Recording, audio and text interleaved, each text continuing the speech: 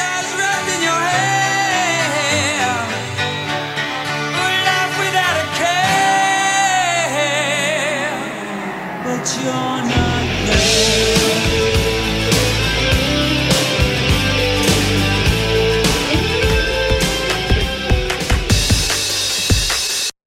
Hey, this is Steve Baltin, and you are here this week on My Turning Point with Ian Astbury from The Cult. He's joining us here at Nightbird Studios at the Sunset Marquee, where we talk about politics, world change. This one goes deep. This was a really fun conversation. Ian, thanks for being here. The moment that you feel sort of set you on your way and made you who you are today. That's a tough question. Well, because most people have had several lives. I've had more than several. Is there one that comes to mind? I was born in 1962, the year the Beatles broke in Liverpool, in Merseyside. So immediately I was immersed in it. My father had 3 aunts who were all teenagers at the time. So I was force-fed Beatles, Stones. I mean, it was just, I was groomed from a very early age.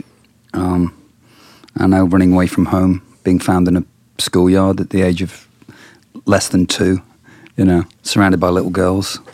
I don't know, I've just been in it for quite a minute. A pivotal moment, I mean, my God, there's so many. I always loved music. I loved music since, I can first recall. I used to have a transistor radio. I think a pivotal thing was my parents bought me a transistor radio. It's like a Japanese-made transistor radio in the late 60s, and I used to listen to, I had an earpiece, it was only a mono earpiece, and that was only like about 50 pence, 80 pence, this radio at the time, and I treasured this thing. I'd have it under my pillow every night I wasn't listening to BBC, I was listening to Radio Luxembourg, Radio Caroline, all the pirated stuff. I didn't quite know what I was listening to, but I knew it was different than the pop that I was seeing on like Top of the Pops, which is a weekly reoccurring show in the UK.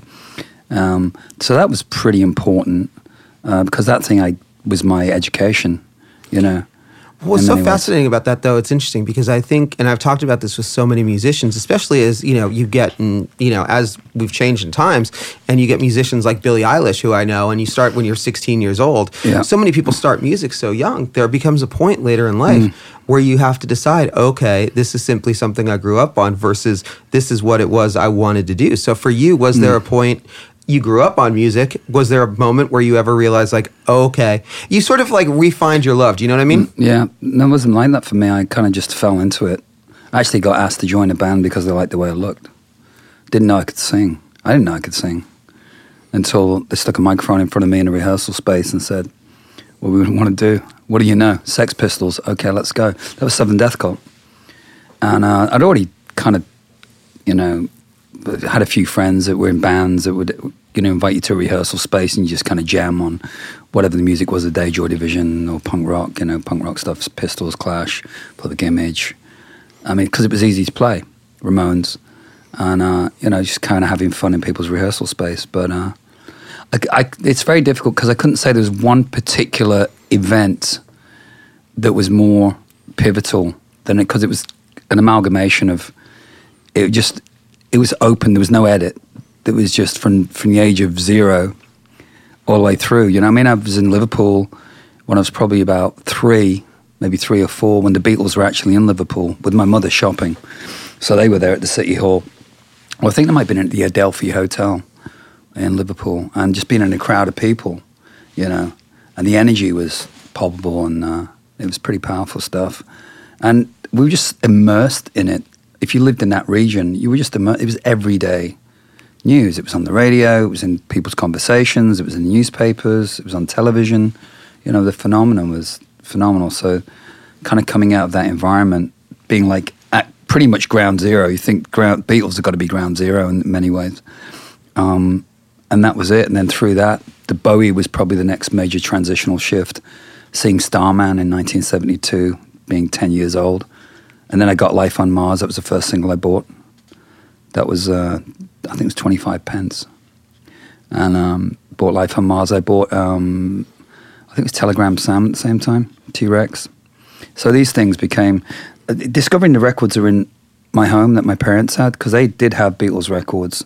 And my father was really into Paul Robeson, who was like a kind of a gospel singer with a very deep, I think it was like not even a baritone, deeper than that, voice, which is really quite mysterious and evocative. And so I had quite a musical household. My father painted. He's a working class guy, but he painted. He was an engineer and he would paint. So I was surrounded like with this atmosphere of music and a lot of feminine energy with my aunts, because my mother had 7 sisters as well. And they were all like rampant music fans. And they lived in Glasgow. So if I was in Glasgow being babysat, they would like just be playing the music constantly. I remember singing Hey Jude in front of my family when I was like 7 or 8, you know.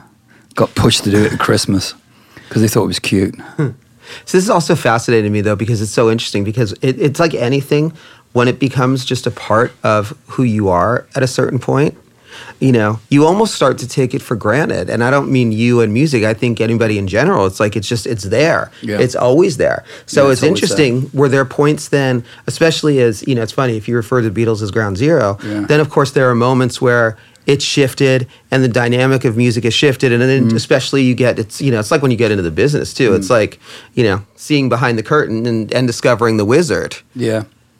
I mean, going to Canada, so going from Britain to Canada was a huge pivotal thing for me, the age of 11, because all of a sudden we were 30, 40 miles from the US border, from New York State. I was in Hamilton, Ontario. And all of a sudden it was Don Krishna's rock concert, Saturday Night Special, American Bandstand, Soul Train. I would watch these programs religiously because we had a color television, which was something that was just, I mean, it's from another planet, because we had black and white pretty much with 3 channels in the UK, and we came over and it was all of a sudden it's in glorious color. You know, being like 11 or 12 years old watching the New York Dolls, and just my mind was blown. So, and plus everybody I knew at school everybody was into music. There was record stores you could walk into. Record stores were very, very important. You know, you'd learn a lot from who's behind the counter, how they'd curate their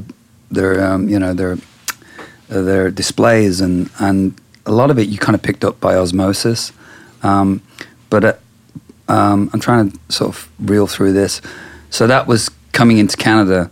And I think maybe this is pivotal in the sense that it was the first time I really felt like an alien to the culture that I was in. I was an immigrant. Didn't matter where I was from, Northwestern Europe, you know, it didn't matter. I was still an outsider. And that kind of forced me into a certain social group. Kids, one of my best friends was from Jamaica. I got a friend from Turkey. There's some native kids, you know, indigenous kids, and a few European kids that didn't speak English very well. And we were all kind of lumped together. So we'd all kind of share each other's cultures. So there's this kind of diversity thing happening. And that's why Bowie really spoke to me, because that music really reflected more of an understanding of the outsider than the mainstream pop and the mainstream rock, because that music was usually listened to by the kids at school that were like, you know, more likely to throw a basketball at your head than be on an outsider, kind of more of an intellectual, sharing and immersive. I mean, I used to go to friends' houses and we just sit and listen to records. That's so fascinating you say that, though, because I just this morning was watching Aziz Ansari's new Netflix special. Have you seen it? No. It's freaking brilliant. Mm-hmm. And it's funny, though, because what made me think of it as you were talking about it, he talked about the fact that, you know, growing up as an immigrant, yes, he would be the one he would be the one Indian kid, yeah, and there would be one Asian girl, yeah, and the kids in first grade would be like, hey, so, you know, basically trying to get them together. And they was joking about the fact, he's like, in 20 years later, it's no different. He's like, oh, Aziz Ansari, you're an Indian comic. Oh, hey, Mindy Kaling, she's an Indian comic actress. Yeah. Hey, what's going on? You know? Yeah. And it's so interesting that you say that, because do you feel like that sort of thing, A, it's pivotal in the sense it makes you more open, and especially, but B, also, it's funny because I could see where that mentality also slid into music at points, even though most musicians are completely open and into everything. The you know, let's call them, you know, the peers or the industry, whatever, would be like, oh, okay, well, you're in the cult. You're touring with this band. You're touring only with Alice in Chains or Guns N' Roses, even though you may say, you know, it's like Joe Elliott's a friend, and we've talked so much about, you know, the whole glam rock and how that influenced them so much. But no one in a million fucking years would have ever put Def Leppard on the road with T-Rex if they were still around. Well, had they requested it, they could have done it. I mean, you mentioned Alice in Chains and Guns N' Roses. Guns N' Roses' first American tour was opening for the Cult at my request, you know? So after seeing them play at the Marquee in London in 87, I don't know, because I've always been people that know me, around me, would get very frustrated because I was the one that was like, nah, we're not, you know, here's 7 figures, kiss the ring. And I'd be like, no. I'm not kissing the ring for 7. I don't kiss the ring for any figures. And that wasn't just being a reactionary. That was just instinctively knowing that it was being forced into, you're being pigeonholed. And I remember when Gathering of the Tribes, the festival I curated with Bill Graham, which was conceived in 1989, in Rapid City, South Dakota. We were playing with Metallica, and I was around a lot of indigenous Lakota Sioux. And that moment was an opportunity to kind of reflect what was going on with MTV, because they were beginning to segregate genres in a very aggressive way. 120 minutes, Yo MTV Raps, Headbangers Ball. It was very, very segregated. And then you had, you know, your Kurt Loder every hour or whatever. And so all of a sudden there was these genres that were like almost galvanized. They were like quite solid. You couldn't really break out of them. But before that, it was pretty much open. There was a lot of sharing going on. There was a lot of mixed bills. It was cool to play with. I mean, we went to Rick Rubin because of the Beastie Boys. We didn't go because of rock. You know, around hip hop.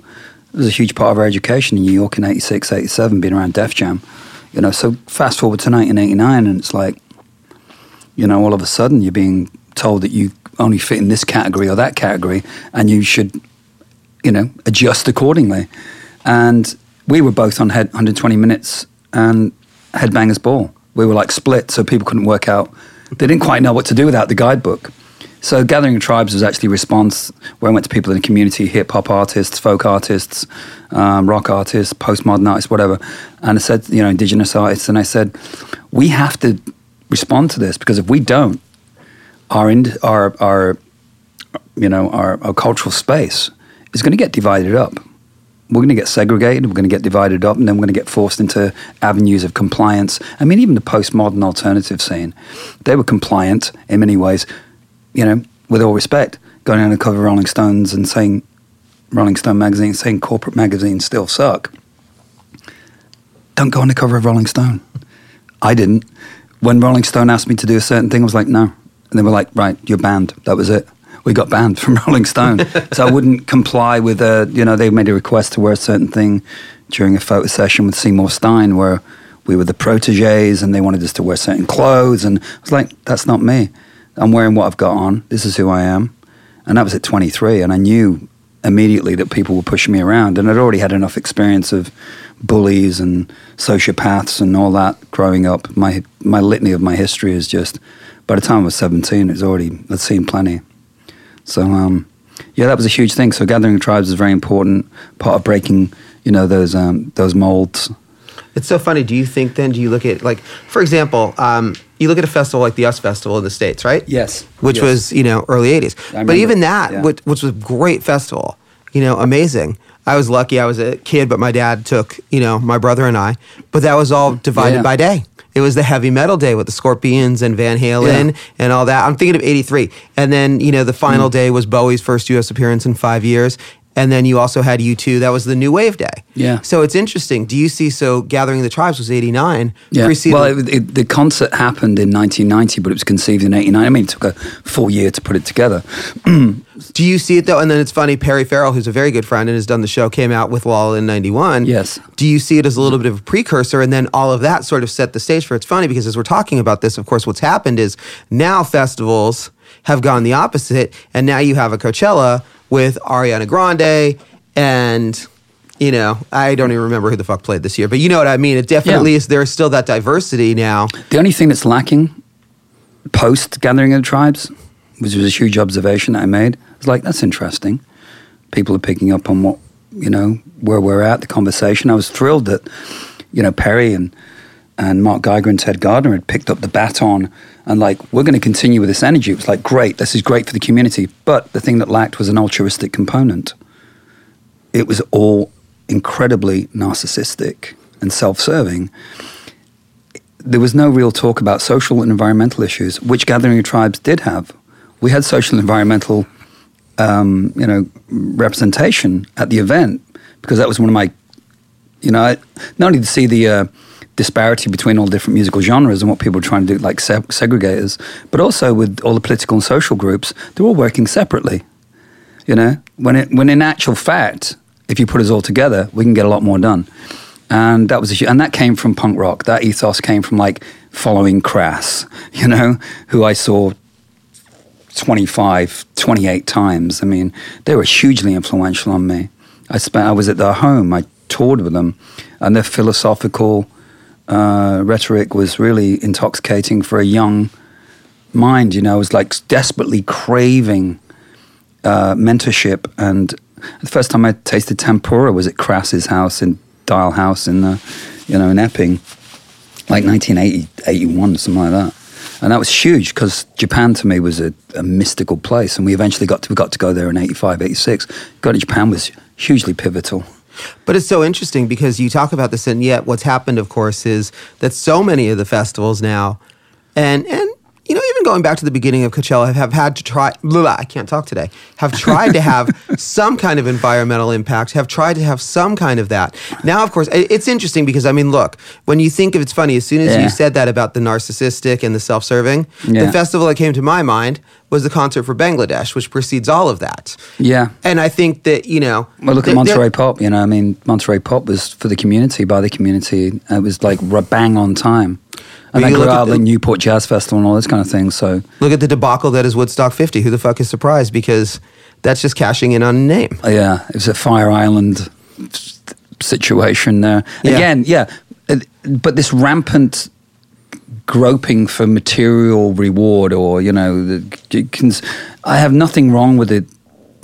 With an individual artist pursuing a career and being monetarily rewarded for their talents and for the uniqueness. But I think there's a certain point now, and there's a responsibility for an artist to have an awareness whereby you do realize that you have a certain bandwidth. And there's also, if there's an opportunity there to bring something in, to expand the experience of the concert, which is essentially an entertainment experience. But let's roll it back millennia. When we had rituals, we would all gather, the tribe would all gather, and that was our entertainment. But it was also informative because it would give us information about, the cosmos, about, sexual relations, about, spiritual relations, and all these. That was a very important part of the firmament of original ritual. And the 60s kind of got that, in some of its context. But as we've gone further forward, it's been more and more and more commercial. Which is ultimately the bottom line is how many zeros are going to be on it, and I've had conversations with everybody from Live Nation, everybody will listen. I'm saying it's great what you guys are doing, but at some point you're going to have to look at the sky. At some point you're going to have to look at the water. At some point you're going to have to look at the air, because we are in a petri dish that's the science experiment isn't going very well, and so whatever we can do to do some of the heavy lifting and push other agendas through. When we played the Greek recently, the Cult, we had a group called Force Blue come. There's a group I'm involved with, and they are a group of ex-military veterans who dive on coral reefs, who repair coral reefs, who do marine rescue. They've been working with sea turtles. They spend their time in their community kind of recalibrating what they were trained for, which is, military operations. And now they're applying it to an ecological, pursuit, more of an altruistic thing. And they're not getting paid for it or anything. They're doing it because they know it needs to be done. And not talking about it. It's not a dinner. It's not, it's not a fundraiser. They're in the water doing it. They're physically there. And so I was like, this is phenomenal, because these guys are just putting their money where their mouth is. They're doing it, and they've done it. So, and plus without blue, without the oceans, people talk about the forest, the Amazon. Without the oceans, we're done. We are completely finished. And the oceans are rammed with microplastics, etc. We know all this, we've heard it. But at some point, I think, you want to step in and... It's interesting, though, you say we know it, we've heard it, and yet for some reason not everyone still seems to understand it. So for you, this is always an interesting thing, because I talk about this so much with artists, and, at a point where you is it something that as you've gotten older, and especially what happens too, it's funny, one of my favorite quotes from an interview I ever did was with Alice Cooper, who I'm sure you know very well.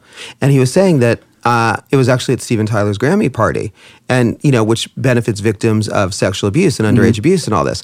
And so I was talking with Alice about the importance of being there, and he said, and I always butcher this quote, but paraphrasing, that as you get older, your fame is the brand that you can use for good. Yes. So, and for you guys, That's obviously, true. you've had so much success. We haven't even talked about the 30th anniversary, which is, coming out soon, all this. But, at some point, once you've had that success, do you start to realize, okay, that's all great, but then, what the fuck good is a gold and platinum album if the world is gone anyway? Yeah, I set mine on fire. Actually, I did. I threw all mine in the trash and set them on fire in a barbecue in the mid-90s. Really, how come? Because I didn't want to be associated with the industry that I'd been, and I wasn't like a child. I'd been in it since I was 19. So I kind of been in it for a good 14, 15 years, and I knew it wasn't, it's like, I don't want to be part of your institution. No, the reason I asked specifically how come is because I was very fortunate to get to spend a day before he passed with the great Jim Carroll, who was one of my favorite artists of all time. And he was talking about the bonfire and Basketball Diaries. Yeah, for how every art, which was the book that made me want to be a writer. And we had a song in that film as well. Oh, nice. And Ray Manzarek, when I was with the Doors of the 21st Century, would bring in Jim Carroll lyrics and say, we're going to start with these. So I had all these lyrics that were Jim Carroll's personal stuff that hadn't even been released. Oh, nice. We were musically working with that. Anyway, sorry. No, that's okay. Sidebar. No, it's fascinating, and it's funny because I actually did quite a bit of work with the Doors as well. So I worked on the Doors in their own words book. So we'll come on to that in a second. But while I was saying what Jim Carroll was talking about was the sort of how it was necessary to take everything and burn it and start over. For him, it was an artistic, Well, it's a classic motif, and it's been around for build to destroy, destroy to build. It's the caduceus. It's the serpent eating itself. What's that? That's not caduceus. Caduceus is the serpent around. That's the medical symbol. So when you did this, did you feel a rebirth? Oh, I felt, let's roll it back a little bit. I think, how did I get into that space wasn't just because of punk rock. It was also because my mother contracted cancer when I was 14, 15 years of age. So we were actually directly impacted by the industrial society. We were living next to two steelworks. It was incredibly pollutive. And both my parents contracted cancer in that city and died. And I witnessed that, 2-year, very slow deaths. But it was because of industry. It was because of the industrial environment. And so that gave me a consciousness about your place in the scheme of things. And perhaps gave me a little bit more social insight. And also being in, cancer wards, and you learn very quickly that your needs as a teenager just have to get put to the side because, with your parents and other people in the wards, you couldn't be anything less than compassionate in those environments. So that was just a theme that went all the way through to going to Tibet in 1998. Or you talk about... but I'm sure that theme still goes through today. It's interesting because that's one of the reasons I like this show and the format. And like Brian O'Bear from Silverstone Pickups was on here recently. Yeah. And he chose when his mom got cancer at the age of 6. Yeah. And I mean, my dad had cancer at the age of 6. Yes. He was given 3 months to live. He miraculously lived. But amazing. It's interesting because, you find as you get older, even when you don't realize how much those things impact you, they stay a part of who you are. Absolutely. So I'm sure it's funny you say going through to Tibet in 98, but I'm sure if you look at what you did last night. Yeah, I mean, it definitely will inform writing processes, relationships, conversations. I mean, it's there, but it's not like it's... I think when I was younger, it was a lot more prominent because it was so fresh and really fueled that kind of angst-driven, I guess... earnest, it really drove that because it was authentic, and people constantly asking you, especially in the British media, you had to authenticate yourself. Where are you from? What was your social background? What's your musical influences? How working class are you? And yeah, exactly. So, and if you didn't fall into a certain category, with all respect to Pitchfork, I really like Pitchfork, and I do look at Pitchfork, but it really, you start doing a college thesis on the review of an album. And the way that, a monetary value on a record, like that monetary value isn't checked by the federal revenue, whoever puts a value on a number, it's just their number. So you're basically saying that it's their point of view, it's their intelligence, and I always throw it back to them as like, show me your qualifications. And I'm not talking about like how many Noi and krautrock records have you got in your collection. Tell me about your life experiences. Who are you? What gave you the opportunity to be an intellectual bully in this way? Why should we listen to you as an authority? We don't really question authority. We accept and we assume. A lot of assumption. I get it constantly. People go, you're full of contradictions. I'm like, it's just life experience. Would you prefer like a one monotone drone? And perhaps that's one of the reasons I'm still here, passionately engaged in what I'm doing. That's interesting. Now, I want to go back to, though, it's funny because you said, when we were talking about your parents, and it'll come up in writing and conversations. Sure. And it's interesting because I think that one of the things that really happens to people, is they only start to get the perspective of what writing is about later on, because most writing is really subconscious. Mm-hmm. So for you, are there moments that you go back and look at songs you've written that you see things in there that surprise you? Because obviously you've chosen a lot of pivotal moments. Yes. But you go through this and you see, and I'm sure it's funny, I'm sure there are things that, even in a song like Edie Chow Baby, I mean, there's still probably things that draw directly from your experience. That was more of a biographical. But that's why I chose that one specifically, is because even your biography. I used her as the foil. Yeah, I couldn't really talk about myself. Stuff, Yeah, I was reaching for something that was way beyond my years.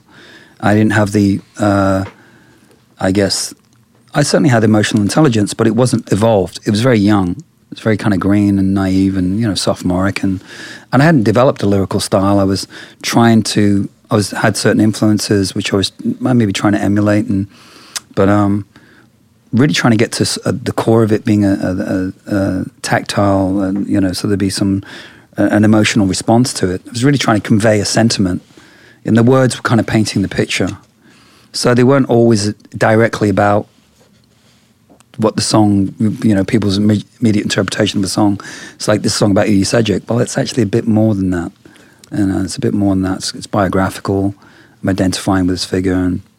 But I'm sure it's also something that where you look back on it now 30 years later, you see things in there, and that's always a fascinating thing to me, is when you're dealing with anniversary packages, is because again, 30 years ago, as we've talked about, as you said, you've lived several lives. Yes. So who you were 30 years ago? No, it's completely different. Right. So it's interesting when you go back and look at this material then. Yeah. Do you feel a connection with it? Or are you surprised by how certain songs stay relevant, or how some have changed in ways that you... Yeah. Well, we're already playing 8 of the 10 or 11 songs from the album.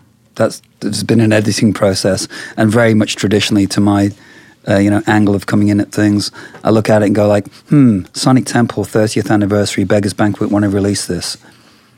Let's support this one, because I didn't support Love, I didn't support Electric being reissued. I was like not interested in nostalgia based. But although we did tour Electric 13, but we branded it as The Cult in 2013, doing the Electric album in a way that was with a band. It was completely different sound and sentiment, and same with Love. But with Sonic Temple, I thought here's a perfect opportunity to reflect upon the DNA of the Cult. So the tour is called A Sonic Temple, more referring less to the album, more to the venue and the performance as a place, as a destination, and everything that could possibly,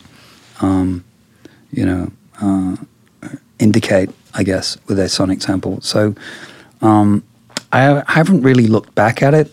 I think I was intelligent enough when I was a kid. I had enough emotional intelligence to put archetypal, because I was reading Joseph Campbell, so all of a sudden reading about archetypes and Carl Jung, and I'm like, all through Bowie and Morrison and, all my literary influences and a bit of school as well went in there, although school was a bit rough for me. I went to like 12 schools. There was never this kind of like constantly monitoring or analyzing what I was doing. And, I wasn't thinking, wonder why I made that choice or anything like that. It was just instinctive. Put it out there, moved on. And well, that's what I was getting at. That's what's so interesting about anniversaries is until you have to go back and revisit it, most artists never do. But then when you go back and revisit it, you do get, and it's funny because when you look at 30 years later, because it is so much like a different person, you actually do get that perspective of like, oh, okay, you can almost take yourself out of the equation a little bit. And I only know this from having talked with so many artists about anniversaries. And it's really interesting as well because we had Paul Banks on the show from Interpol who had done the 10-year anniversary of Lights, Turn Out Your Lights. I'm drawing blanks. Bright Lights. Yes. Yeah. You know, and I had also had Gavin Rossdale talking about the 25th anniversary of 16 Stone. Yes.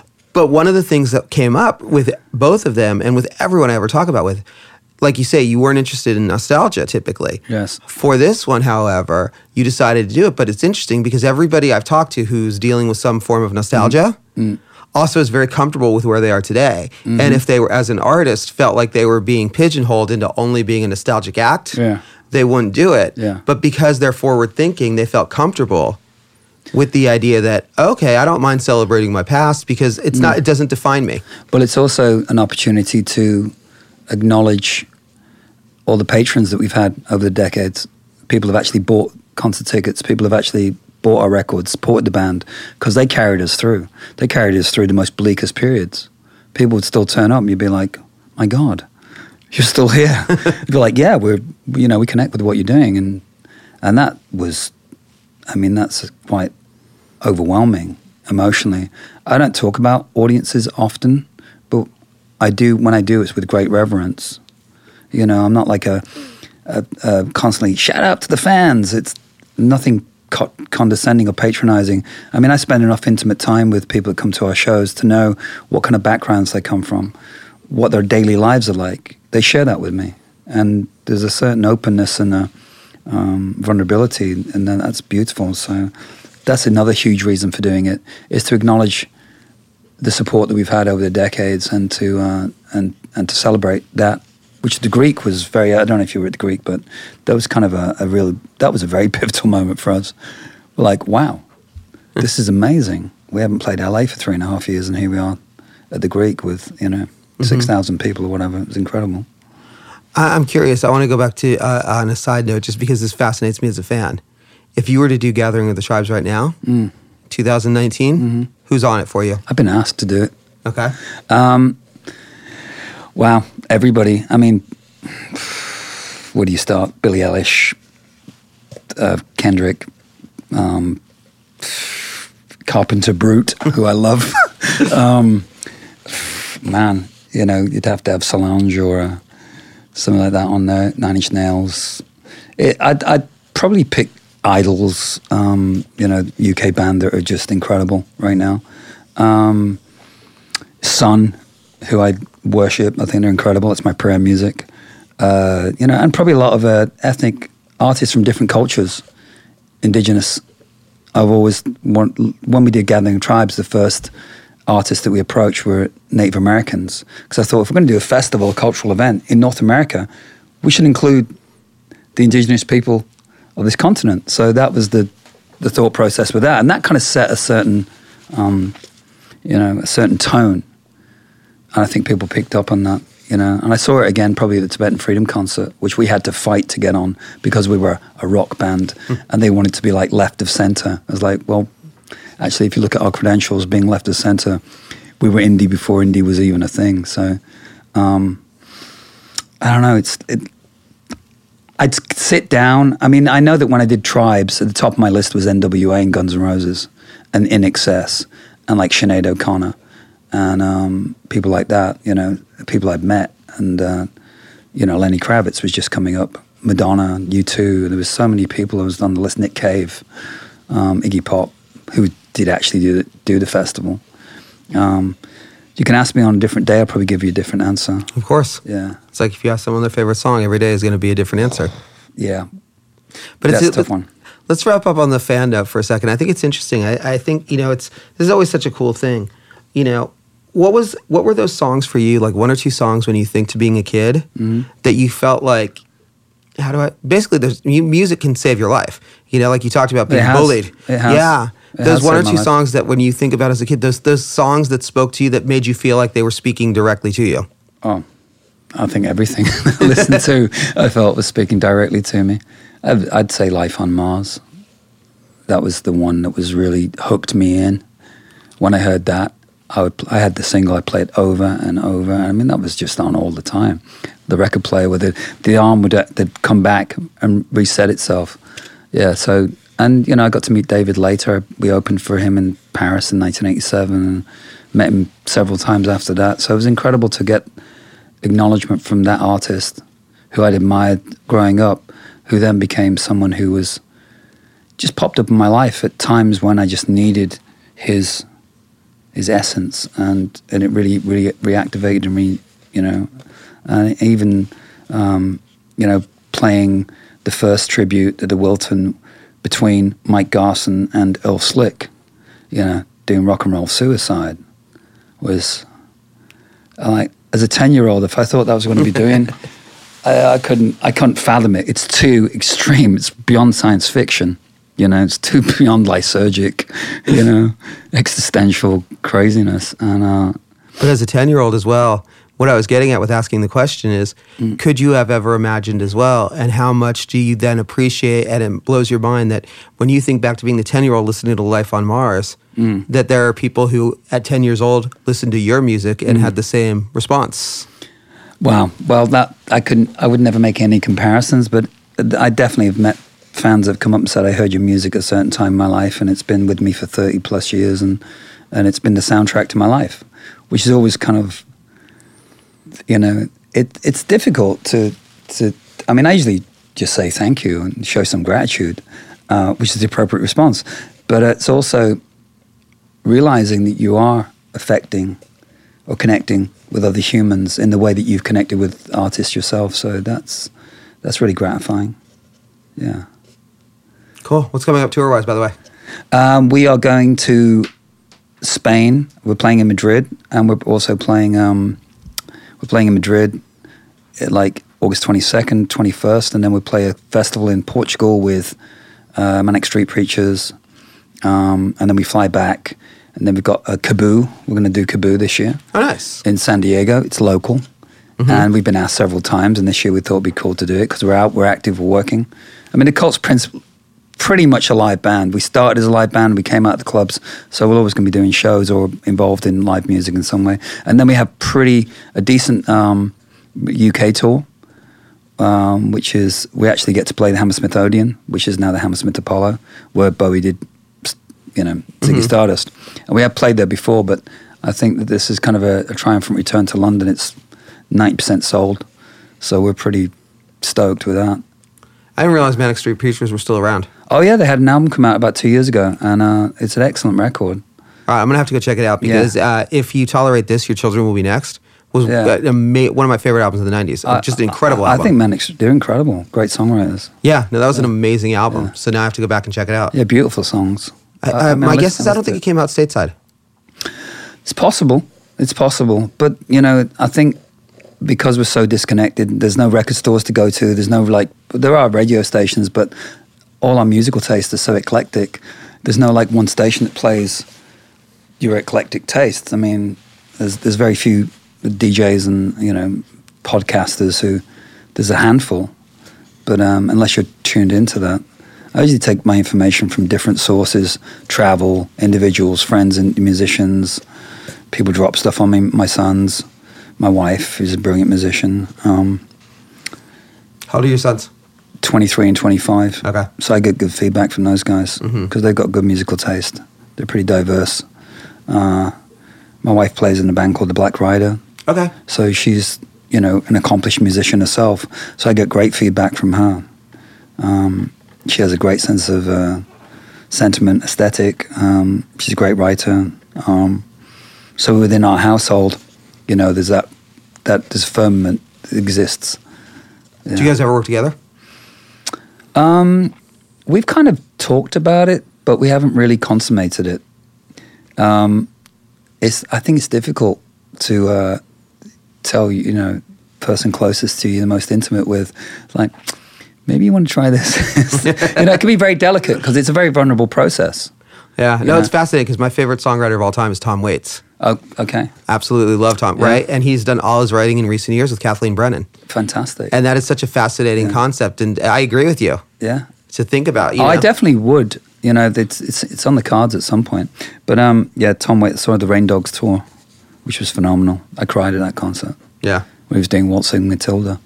Phenomenal artist. Yeah. But it's also so that it would be fascinating then if you could ever pick his brain as to so how do you write with your wife? They obviously have a solid, you know, partnership, and because it's when you get in there, you start revealing some things. It can get quite heavy very quickly, you know, especially when you're very in a vulnerable space and you're mining for something. Yeah, it's got to be the right day, the right conditions, the right everything. Yeah, the right everything. Yeah. Make sure you know, you're not distracted, and you know you can close the doors, and yeah. Cool. What do you want to add that we did not talk about? Well, it's whatever you want to talk about. I mean, there's just tons. You talk about pivotal moments. I mean, well, that's the thing. Pink Floyd, 1975, Wish You Were Here tour, Hamilton, Ontario. I went down on the bus with my brother to collect bottles and cans. We were, 5 cents for a can or whatever. So we thought, there's going to be loads of people there. We can make a fortune. So we went down on the bus, Ivewin Stadium. They were expecting 20,000. There was 50,000 kids there. And you could actually see through into the stadium. And you could hear the music. I mean, you could hear the show. But you could just see part of the staging. So we managed to get an vantage point and actually watch, you know, a decent portion of the show. I remember the airplane crashing into the stage, Shine on You Crazy Diamond. Now, how much money did you make though off the cans and bottles? We probably made $20 each or something like that. Okay. You know, we had massive bags full of bottles and cans, and yeah.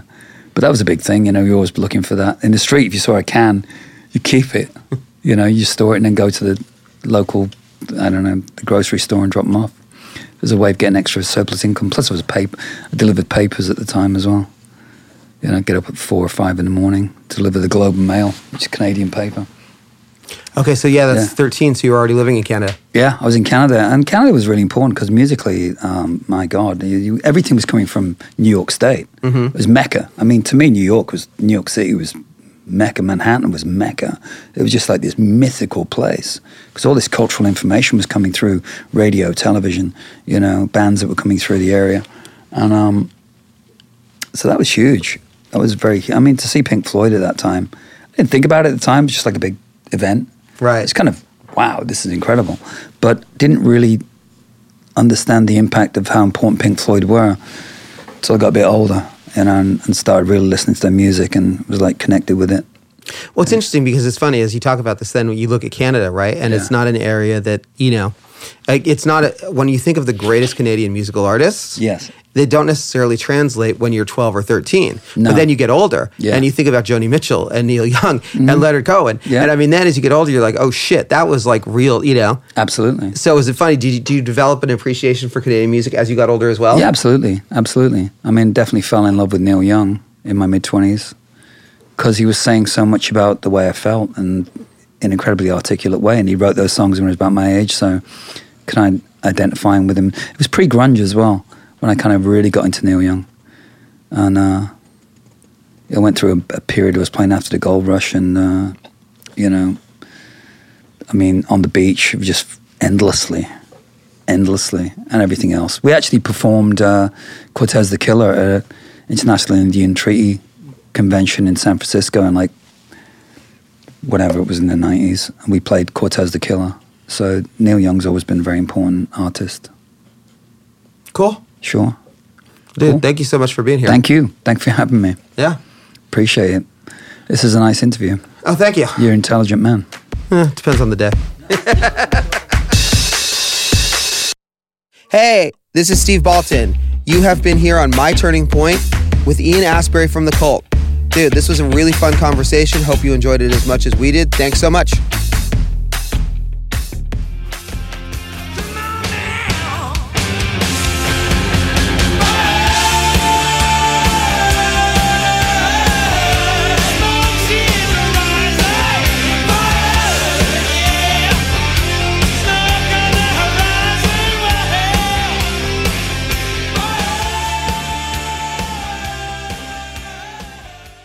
Good news. You started a company. Now you have to run it. When you look out into the sea of CRMs, it can look extremely blue. But HubSpot is here to give your company a more human approach. We're a CRM that's easy to use, aligns all your teams seamlessly, and delivers a better experience for your customers, so your business feels like a helpful partner and not just some company trying to force a sale. There's a better way to help grow your business by connecting your people, your customers, and your business. HubSpot. Grow better.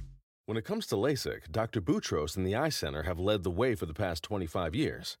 Today, this tradition continues by being one of the few practices in the country to offer you Eye Design 2.0, using the same technology as the NASA James Webb Telescope. And in the hands of an elite surgeon like Dr. Boutros, more patients are seeing 20/20 or better after LASIK. Right now, enjoy 20% off eye LASIK with Eye Design. Go to theeyecenter.com or call 888-844-2020. Some restrictions apply. It's NFL draft season, and that means it's time to start thinking about fantasy football. FantasyPoints.com features industry-leading experts and prognosticators using proprietary hand-charted data to help you score more fantasy points. FantasyPoints.com is the place to go for whatever kind of fantasy football you play. Whether you play fantasy football, daily fantasy sports, or do a little bit of everything, Fantasy Points has the meticulously researched content to guide you to victory. And why wait for the fall? Fantasy Points also covers the new spring football league, the UFL. Join the guru, John Hansen, Scott Barrett, Joe Dolan, and other massive names in the fantasy football universe with an exclusive offer. Use code Pantheon for 15% off any Fantasy Points package, including the all-in package, with access to every article, tool, and data nugget that Fantasy Points has to offer. That's FantasyPoints.com and code Pantheon for 15% off at Fantasy Points. FantasyPoints.com, code Pantheon. Score more fantasy points.